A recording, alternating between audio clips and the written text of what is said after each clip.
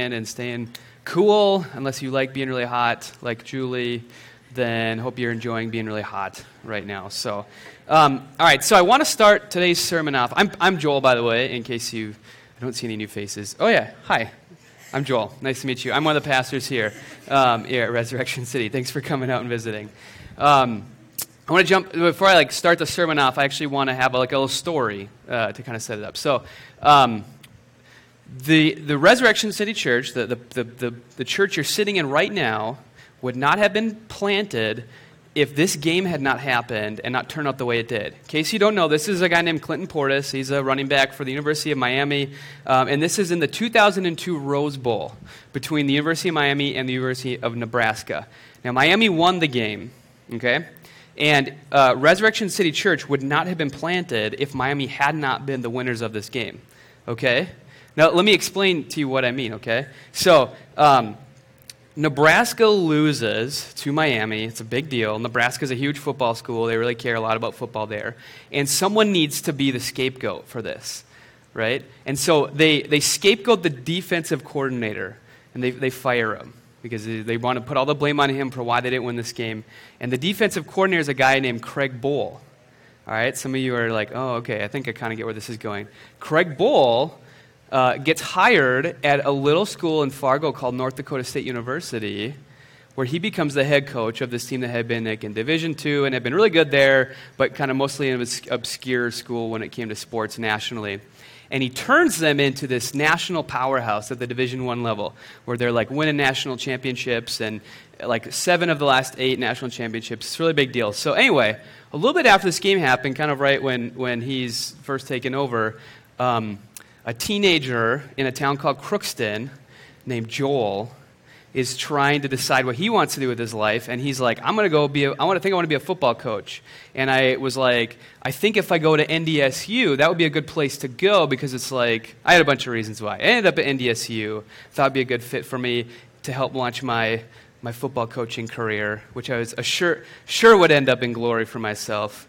And so I end up at NDSU, and long story short, I end up deciding not to coach football after a few years of working on the football team, and decide to do ministry instead. And that's when I heard about what church planting was. And I only would have been at NDSU if, because Craig Bohl was there and he was doing well, and I wanted to be at a good school. And I only would have ended up at the church I was at and around the people that I was with in Fargo who kind of influenced me towards wanting to be a church planter. I would not have ended up there otherwise. Probably. I guess I can't say for sure, but I don't see how I would have ended up there otherwise, okay? And so in that time, I'm there, and I have a friend, and I hear about her brother who is at this church down in downtown Minneapolis that apparently is really good at planting churches, and I'm like, oh, that seems like maybe a good place to go, but I would never have heard about this church in downtown Minneapolis called Hope had I not been at NDSU, and I would not have been at NDSU if Miami had not Miami had not won this football game and Nebraska had lost. And so then I come down to do LDI, and I get trained at Hope, and I meet Julie, who also wants to church plant, and so we have this idea God puts in our heart to plant this church. And so basically, you can thank the University of Miami for winning this game for why we're all in this room. Who knows where we'd all be right now, right, if this hadn't happened, right? The butterfly effect, right? Okay? No, okay. So in all seriousness, I'm telling this, it's a bit of a goofy story, but to show the way in which small chance encounters or things that we might not understand how they're going to play out and what the goal is going to be end up paying off in big ways, right? And talking about how God works in the background of different things that we don't understand until that has a payoff for his purposes much later is a really big part of the book of Ruth. Right? Because you have all of these, if you've been here for the last couple weeks, you've kind of heard what's taken place so far. Some really bad stuff has happened to Naomi and Ruth. They're both Naomi, her husband has died, and they had 2 sons. And Ruth is this Moabite. This is another nation that didn't necessarily get along very well with Israel. She had married into this family, and then both of the sons had died, and the father had died. So now it's just Ruth and Naomi, and a woman named Orpah who ends up taking off. So it's just Ruth and Naomi, and they're they're in trouble, right? Because they're in a world where it's not a good place to be if you're in their situation, especially if you're a woman. So they're like looking for God to show his loving loyalty to them. And that's kind of what the theme of this series has been, and that's where we're going today. All right, and we're going to talk a little bit about the ways in which God shows his loving loyalty, his hesed love to them as we move through our passage today, okay? Specifically, that's kind of what I want to focus on, all right? So that's where we're at, and that catches you up a little bit with where we've been, all right? So let's jump into the text here. Let's go to Ruth 2:13. This is actually a verse we talked about last week, but I want to go back to it because there's something important here to help us understand what's going on here, all right? So, may I continue to find favor in your eyes, my Lord, which is Boaz, Ruth said. You have put me at ease by speaking kindly to your servant, though I do not have the standing of one of your servants. All right, so if you remember from last week, Ruth has gone to this field to glean, which is part of kind of the social welfare system of ancient Israel. If you were a farmer, you're supposed to kind of leave on the fringes of your field grain for people to kind of come and pick, those who are less well off and less fortunate than you, to pick the grain so they can take it home. It's a form of social welfare. So Ruth is engaging in this form of social welfare and has ended up in the field of this guy named Boaz, who has taken a notice of her and has kind of acted kindly on her behalf. Okay, and so she is saying to him in verse 10, which I don't have up here, but she says, "I can't believe basically you're taking consideration of me because I'm a Moabite, right? And Israelites don't like Moabites." They don't get along well like people from Wisconsin and Minnesota, right? It's like oil and water, they don't mix. That's not true. I'm married to a Wisconsin person, so clearly that's not true. But like they don't get along, right? And then now she says in verse 13, I can't believe that you've taken account of me because of my class. Okay, that's the word servants there that I've highlighted, okay? Now that word in the Hebrew is sifat, which means female servant specifically. Now this is like a female servant of the lowest rank in the society. Often they're given as a gift to accompany a bride as part of a marriage between two families. And if the bride is barren, this woman is going to be tasked with bearing a child on behalf of this woman who had gotten married. Okay, she's kind of there to serve the bride. And by claiming this status, Ruth is viewing herself as occupying the lowest rung on the social ladder. Okay, and what she's doing, even the translation here is not perfect, but what she's actually saying is, not only do I not have the standing of one of your female servants, one of your lowest servants, I actually will never attain that. Okay, I can't believe you're taking account of me. I can't believe that you're doing this for me. Okay, this is what she's expressing to Boaz. Okay, so now the next thing that happens, and this is kind of where our specific passage takes off today, is Boaz has a meal with her. Okay, at mealtime, Boaz said to her, come over here, have some bread, and dip it in the wine vinegar. When she sat down with the harvesters, he offered her some roasted grain. She ate all she wanted and had some left over. Right? You guys are like, man, Boaz is being really nice to her. And you're like, maybe he's even into her or something like that. But that's not what's going on here. He's actually putting things in place to protect her, okay? And we'll talk about that a little bit more as we go forward. But specifically, he's like saying, let's have a meal together. Now, this doesn't seem like a huge deal to us, right? Like, so one of the ways that sometimes we help people that are poor on the street is we might take them out to get a bite to eat, right? We'd say, let's take them to McDonald's and buy them a burger or something like that. That's a way to help them out. That's not what is happening here, because this is a very important thing. Mealtime in the ancient world is super important because who you had a meal with shows this is what class I'm a part of. This is whose life I share a part of. And so you can soil yourself by kind of stepping down and having a meal with someone that's not a part of your social class. All right, so Boaz is doing something here that's a pretty big deal. Now, we don't have that same view of meals today, and I was kind of racking my brain for like a good example of like, is there any place that we have a similar thing to this? And I think there's one. I think there's one good analogy here, and I'm going to take you all back to high school, right? This is like a common movie trope, right? Every movie about teenagers you watch has some scene in the lunchroom where there's the cool kids table, right? And like, you do not get to sit at the cool kids table unless you are a part of like the social coolness hierarchy of high school. right? I know that was a place I was like always like hoping I could get to when I was in high school, right? And but this is kind of how it works, right? If you sit at the cool kids table, you're showing like a social map almost of the high school in the lunchroom based on where you sit, right? And it's like maybe overblown in movies a little bit, right? But we kind of understand this. This is a little bit about a little bit of how it works in the ancient Near East world. Except it's not just in the high school meal room. It's everywhere outside of that. And so Boaz is like really disrupting the social mapping here. Now, just kind of show you what the consequences are of that. Jesus does this all the time. Maybe you're familiar with the Gospels and you have heard stories about Jesus taking meals with sinners or with those who are like seen on the fringes of society. And there are even some scholars who will note that Jesus was killed partly because of who he was eating with. He was so disrupting the social order as part of his shaking up of things. And one of the major things he was doing is eating with all the wrong people that the Pharisees and Sadducees were like, this guy's got to go. He's really disrupting everything. Now, like Jesus, Boaz is engaging in a really disruptive meal here. Okay? Now, he eats with her. We see that. But he doesn't just do that. He offers her more grain as well. He gives it to her, not the other way around, and she has so much that she has leftovers to take home with her, okay? And he takes the initiative to make sure that she's cared for, not just for this meal, but beyond, okay? Let's keep going, and we'll see the way that Boaz does this in verses 15 and 16. As she got up to glean, Boaz gave orders to his men. Let her gather among the sheaves and don't reprimand her. Even pull out some stalks for her from the bundles and leave them for her to pick up, and don't rebuke her. Okay, so he's saying leave some...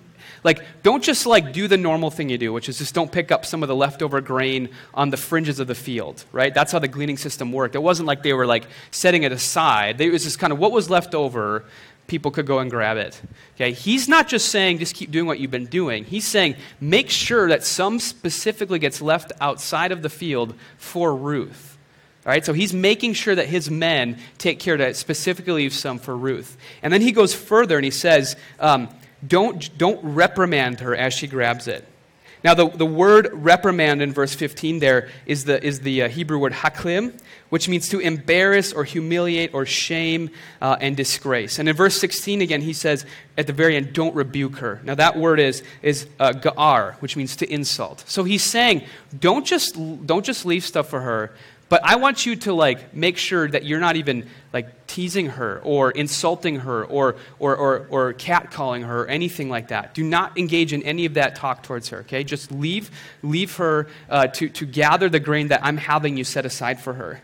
Because you can imagine the abuse that someone like Ruth is going to be open to going into this field, right? Boaz has all these young men who are working in his field, and this one Moabite woman who has no husband to protect her, no real family to speak of, no one to kind of come and defend her. You can imagine how vulnerable of a position that she's in. And so Boaz is putting specific protections in place for Ruth so that no one is going to take advantage of her. Right? We can think of the things that a bunch of young men who are just working in the field trying to earn a living would potentially do to someone like that, right? I don't need to explain to you exactly what could happen to her. And Boaz is that is not how it's going to work in my field towards Ruth, okay? So he sets that for her, okay? All right. So let's continue on, verses 17 to 18. So Ruth gleaned in the field until evening. Then she threshed the barley she had gathered, and it amounted to about an ephah. She carried it back to town, and her mother-in-law saw how much she had gathered. Ruth also brought out and gave her what she had left over.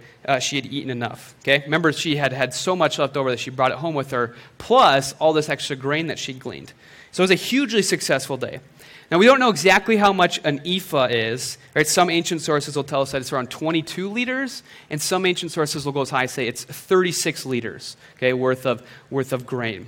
Okay, in either way, it's a lot of soda, right? If we're talking in terms of liters, right? Either way, it's a lot, right? It's for sure plenty to last her for a while. If you just think in terms of 2-liter bottles of Diet Coke, right? 22 liters is a lot. That's a lot. It's going to last, especially 2 women, quite a long time. Okay? So Naomi is obviously really excited. Okay? And she says, where did you work? Where did you glean today? Where did you work? Blessed be the man who took notice of you. Then Ruth told her mother-in-law about the one at whose place she'd been working. The name of the man I worked with today is Boaz, she said. So Naomi she's already excited, but we're going to find she's going to get even more excited because Ruth has told her whose field she's been working in. She's been working in Boaz's field. Okay? She says, "The Lord bless him," Naomi said to her daughter-in-law. "He has not stopped showing his kindness to the living and to the dead." Now, the word kindness there is that word hesed that we've kind of been tracing throughout the book of Ruth. Right? We've been kind of seeing the way in which this word hesed keeps popping up. And that's kind of even the subtitle of the sermon series, like I alluded to at the very beginning, God's loving loyalty. That's kind of how we've been defining it. The word hesed does not translate cleanly into any of our English words. This kind of wraps up a cluster of concepts. Love, mercy, kindness, goodness, benevolence, loyalty, covenant faithfulness. All of these things are wrapped up into that word hesed. Okay? And so Naomi detects in this chance encounter that Ruth ended up, of all the fields that she could have ended up in, she ended up in Boaz's field. Naomi detects a hint of that God has not abandoned his hesed towards them. Now, if you remember, and Julie set this out in the very first sermon of the series, every good story has some conflict to it, right? It's not really a story if there's not some conflict and some main characters.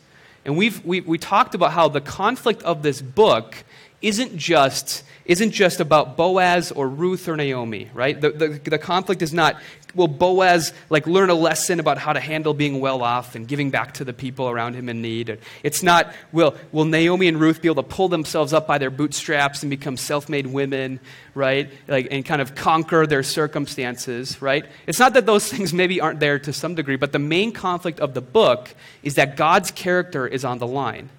And we are asking ourselves, what kind of God do we follow? And we're using Ruth and Naomi and Boaz to kind of understand who our God is and what kind of God we follow. And we are now finally seeing a hint that God's character, which has been on the line in the book, is still good. His hesed has not been abandoned for them. Okay? Now, if we go even back all the way to the first chapter of the book, verses 8 and 9, this is at that crossroads, right, where Naomi is looking at her two daughters-in-law. It's just the three of them that are left. All of the men in the family have died. And she's trying to convince Ruth and then Orpah, this other girl, to go back to their mother's homes. She says, Naomi said to her two daughters-in-law, go back, each of you, to your mother's home. May the Lord show you kindness, hesed, as you have shown, and the NIV puts kindness there. In the Hebrew, there's actually no word, but just like the same. So, you have shown hesed to me, she's saying to Ruth. Just like you have shown hesed to me, may the Lord show you hesed to your dead husbands and to me. May the Lord grant that each of you will find rest in the home of another husband. So she's saying, listen, you guys have been really great.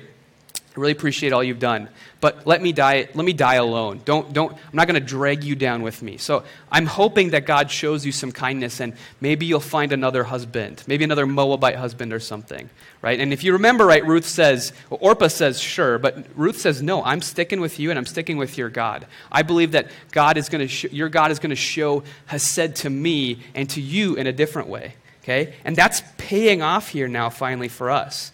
Okay, and Naomi's prayer, her hope of hesed being fulfilled to Naomi or to Ruth, is being shown now. We find in an even greater way than Naomi could have imagined. We're just getting a hint at it, right? But it's going to, as we trace through the book, we're going to see that hesed be shown more and more. Okay, so let's jump back to our passage, verse 20 again. The Lord bless him. I'm just rereading this. The Lord bless him, Naomi said to her daughter-in-law. He has not stopped showing his kindness to the living and to the dead. She added, that man, that being Boaz, is our close relative. He is one of our guardian redeemers. Now the word guardian redeemer there is the Hebrew word ga'al. Okay, Boaz is their guardian redeemer. Now what's that? You guys are... I would imagine none of you have ever heard of this unless you've read through the book of Ruth before, because it's a very specific thing centered in ancient Israel and some other surrounding areas as well, but specifically we see this in ancient Israel. Now, the Ga'al is a relative who is in line to redeem another relative who is in danger. Okay, there are this is like hard for us to understand. So here's a quote from the commentary, one of the commentaries we've been using on Ruth. The Israelite provision for the Gaal is based upon assumption of corporate solidarity and the sanctity of the family/clan. To offend a relative is to offend oneself. The custom of redemption was designed to maintain the wholeness and health of family relationships, even after the person has died. Now, there are we actually look back into some of the older, like in Deuteronomy or Leviticus, we find some of the specific roles of the Gaal. There's 5 of them, really. So the first is to ensure that the land of a relative stays in the family in case someone dies. Want to make sure that land doesn't end up in the hands of somebody else. Okay. Second, buy back any relatives who go into slavery. Okay, to make sure that they maintain their freedom by buying them back out of slavery. Okay, tracking down and executing any murders of relatives, kind of John Wick style, right? Going after people who, taking justice in their own hands, which is a little crazy. Don't do that. In case you're wondering, that's not one of the things in the Old Testament we should keep doing. Fourth, receive restitution money on behalf of a deceased victim of a crime. And then finally, fifth, ensure justice is served if there's any lawsuits that are going back in place. So there's this really comprehensive list of things that if you're part of the family of an Israelite, you're supposed to make sure that if that relative of yours is in danger or someone else has been put in danger because of the death of someone else in your family, that they are restored, they're redeemed. Okay? And so here's the thing. It's not actually one of when we talk about specifically the Gaal, the guardian redeemer, earlier in the book, it's actually not one of their jobs to marry the wife of a deceased brother or cousin or something. Now, it does show up in other parts in other parts of the law. And so what Naomi is presumably hoping for is that this guardian redeemer will, in the spirit of the law of the Gaal, kind of take on this other law, a Levirate law, and kind of be willing to perhaps marry Ruth. That's actually what she's thinking of. Okay? Now, reminder, and we find it right here again in verse 21, Ruth the Moabite. Ruth's the Moabite. Okay? So this is some high hopes on the part of Naomi, right? She is kind of maybe potentially working out this plan in her mind, but it's not like a solid plan, right? It's not like a plan that's like for sure to succeed. If anything, it's kind of like maybe a little bit of wishful thinking. That's probably what we're thinking at this point. Okay?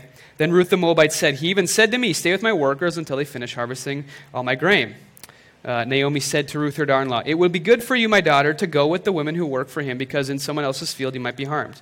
So she wants Ruth to stay safe. So she says, you should keep going back to that field. It's kind of common sense for her to do that. Right? And the passage kind of wraps up. This is how chapter 2 wraps up. So Ruth stayed close to the women of Boaz to glean until the barley and wheat harvests were finished, and she lived with her mother-in-law. Okay, so this is kind of like a summary of the whole passage. And we're going to move forward into chapter 3 next week. You can kind of see what happens next in the story. But let's just pause to notice here. We've seen God show a hint of his kindness, his hesed, to Ruth and Naomi. And we have this hope that they have now that perhaps Boaz will be a part of God's redemption of them. Okay? But then what happens, we find out in this verse, is that they just kind of keep hanging out. Ruth keeps going back to the field. She keeps gleaning until the wheat and barley harvest is over. Now, that's probably 6 to 7 more weeks that takes place. Okay? So there's a happy ending, but we have no idea if Ruth continues to talk with Boaz. So it's not told to us in the passage that Boaz invites her to any more meals, or he's even out the field. He probably has a lot of different fields that he's going and keeping track of, and he's the owner of this household. He's got a lot of stuff going on. So he might not have even been back out to that field any more times since then, but Ruth kind of keeps going out and gleaning. But we don't know if she meets Boaz again. We don't know if they have any more continued contact. And it's 6 to 7 more weeks of her just doing that. Okay, so that hope that they had is kind of left hanging. And that's where we're left at the end of our passage today, is kind of like, well, what's going to happen? Is God going to show up again later on in the book? Or is this just the situation going to change for them, but, still going and getting the top of the line gleaning that they've been getting? It's not a great way to live, right? That's the question now. Is that where we're going to stay? And we're gonna leave it there for this week. So we'll kind of pick it up next week. Julie will pick it up in chapter 3. But I want to kind of pause and kind of just talk about what we've seen so far. And as always, bring up some points of application from our passage. All right. First of all, I just want to highlight, because this will become important as we keep talking, the ways in which we see God move in the book of Ruth. Okay? And we've seen some of these already. We saw some happen today, and we'll see some happen in the future. But the three main ways that we see God move in the book are through chance. If you remember last week, Julie said how, like, Ruth ending up in Boaz's field, like the actual Hebrew is like, she chanced to chance into Boaz's field. Like, of all the fields in all the world that Ruth could have ended up in, she ended up in Boaz's field, right? And the narrative kind of draws attention to that, right? And you're just like, that does not seem like coincidence in the way the author's talking about it. The legal system, all right? So not only have they ended up in the right field, but they've also ended up in the field of a person who, through a legal system, might be the person to help them out of their situation. Okay, so the legal system now perhaps becomes a part of God's ways that he's going to move to show his hesed to Naomi and Ruth. And then finally, and this is the most important one, through people. Okay, Boaz is acting in line with the law, right, of the gleaning. That's a law that they have, but he goes beyond it. He shows a generosity that goes beyond the law that God has put in place for them to specifically make sure that Ruth has plenty of food to glean and that she's protected in that time that she's going to be gleaning in the field. Okay, and then we see that in his generosity, and then we also see Ruth's boldness, right? Because again, Naomi would not be in this situation if Ruth had not said, "I'm sticking around with you, and I'm also going to go out and do some gleaning and try to see if I can find us some food." She happened to end up in Boaz's field. Okay, so this is I think we should pause, and it should be a point of application for us. Okay, we should be people that mimic Boaz's generosity, whether we're working through specific laws that are already in place, or just in our normal everyday lives, and Ruth's boldness, expecting God to work through those things and to show his hesed. Whether it's to us or to other people, we should be people who are working and moving, being generous and being bold, to expect God to work through those things. Okay, so when we're generous people and we're bold people, like Ruth and Boaz, we'll find that God works through us as we follow through on those things and expect God to work through them. Okay? We will find the same thing is true for us that it is for Ruth and Boaz here. We will be blessed, or we will find others are being blessed as we actually go out and do something. Now, here's kind of three things to note about this, okay? Because this is like, I don't think anyone is sitting here and like, that's rocket science. Well, that was really a good point of application you just made, Joel, right? But like, I want to like just talk about some of the implications of this, all right? First of all, characters aren't just sitting around waiting for a sign to go do stuff. This is where we get tripped up, I think, a lot of times, is we're waiting, we're like, and I need to have God tell me, right, exactly what to do before I'm going to go do it. And until I get that from him, I'm just going to sit and wait for the sign. We get paralyzed by fear a lot of times, or expectation that we need God to tell us exactly what to do. We don't feel any confidence going out and doing anything until we feel like God has given us a sign, right? That's not how Ruth and Boaz are working here. Ruth is not sitting with Naomi and saying, "What field should I go glean in, God? Tell me which is the right field. Give me a sign." So I make sure I end up in the right field. And Boaz is not sitting around like, "Oh, God, which women should I help out today that are gleaning in my field?" Right? They're just going and they're in their normal lives, like following God, being bold, being generous. They're finding that God is working through the stuff that they're choosing to do, and they're expecting that to take place.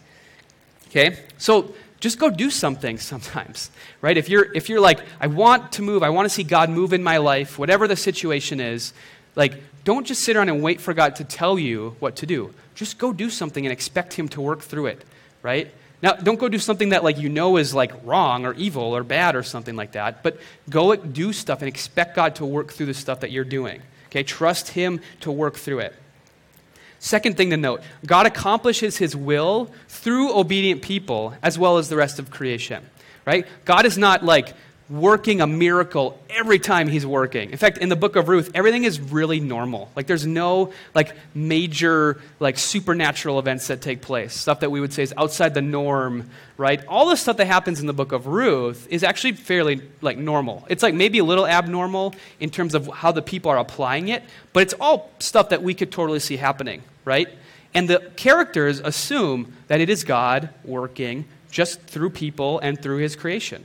Okay? They assume that God wants to work through his people and through his creation. Okay? God created the world. He said it was good, right? He created it to function a certain way.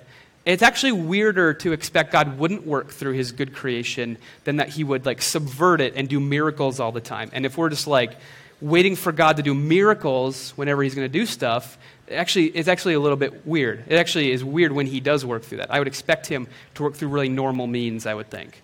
Okay? And also, and I think this is super important, his will is to build a people who are made new. They're transformed. They follow Jesus as their king. They're obedient to him. And as they follow him, they do good works. God works through them. Actually, we talked about this in the book of Ephesians in chapter 2. If you guys remember, we did the sermon series right before Ruth here, where we spent some time in Ephesians. And in chapter 2, verses 10, we're told that it's by grace that we've been saved, not through our works, right? Our works don't have any bearing on our status before God. They mean absolutely nothing to God. But when we are saved through grace, we become God's handiwork. We become his artwork. His poema was the word. It's a Greek. It's where we get the word poem from. We become God's artwork who are created in Christ to do good works, which God has prepared for us beforehand to go do.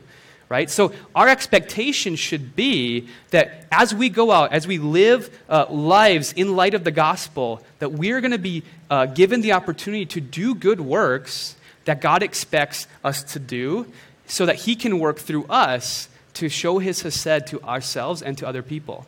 Right? That's kind of built into the very fabric of the gospel in the book of Ephesians, and we see that taking place here in the book of Ruth. Now, here's the third point, the third thing to note from this point of application is that this stuff takes time, right? The book of Ruth starts out, and we're like, oh, like these people die, and like we see Naomi especially get to a really bitter place, right? She's in a difficult circumstance, right? They're mourning, they're crying, we are there with them as we read the story, understanding like how difficult of a situation this is for them.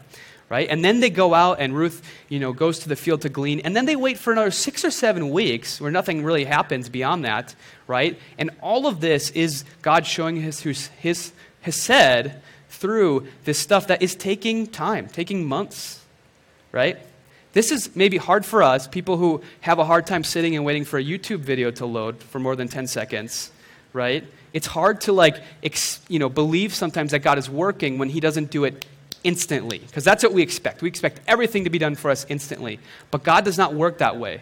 In fact, sometimes his work takes years and years and years, right?